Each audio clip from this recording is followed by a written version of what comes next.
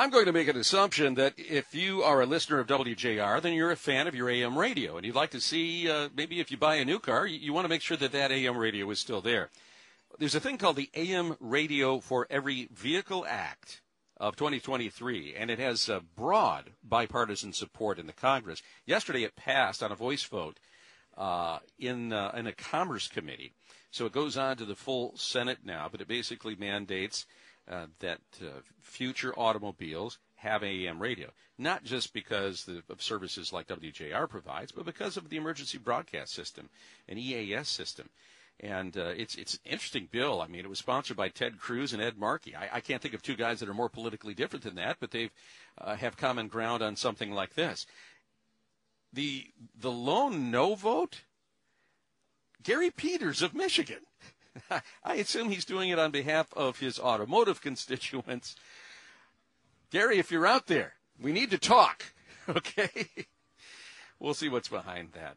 One of the things, as Governor Whitmer gets ready to sign the budget, I think she's already signed a significant portion of it, but she's going to be signing the rest of it soon. There will be something in there that will do a lot of good for children in the state of Michigan, for those that are food insecure and for those that are trying to address the needs of that hardcore needy part of our society.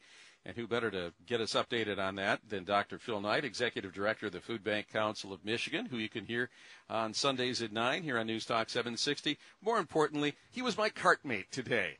Partners. Yeah, we've been partners for a few years now, and it's always good to have the big hitting lefty on my riding shotgun with me. Well, I think your back should hurt because you carried us a lot of the day today. Only a couple times, and I'll tell you, we're going to talk about Mark Hollis a little bit later on, the former athletic director, also WJR host who played pretty well today too. You were telling me as we were chatting, going around the course, that this budget is going to be a huge game changer. It will, Guy. In fact, as you mentioned just a moment ago, Governor Whitmer has signed the education portion, and there's $160 million in that for school meals for all. So any kids who have been on free and reduced, now these meals will go for everyone. And one of the important things there is it reduces that embarrassment, that shame factor. Right. The free and when reduced. All the kids get it, there's not a have and have not or right. any shaming or teasing. Yeah, and so lunch bills now go away. In fact, there's like $1 million in that are set aside to make school districts whole on the lunch bills. And in the educators that I've talked with, and I know a lot of people will look, it's more welfare, it's more social programs. This is an education program. This is an academic program because hungry kids don't learn. Right. They're distracted by too many other things. And every educator you talk with will tell you that. Absolutely. If they're not well fed, they'll never be well read.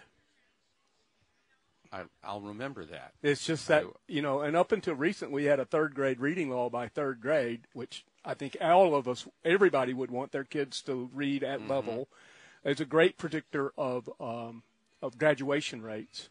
And this is the group of people that will make up the workforce in the next 10 to 15 years. And, Phil, we're 43rd in the nation when it comes to third grade reading. Right. 43rd. Right. And we think of ourselves as being a pretty highly developed economy and a pretty highly developed population here in the state of Michigan, but we're acting like we're second and third class. Right. And this is an investment in that, and I think it will show dividends for us in the future. What about the food insecure in a larger context? So there, in the portion of the budget that Governor Whitmer hasn't signed, there is a $10 million increase for the Food Bank Council in a program we call MASS, Michigan Agricultural Surplus System.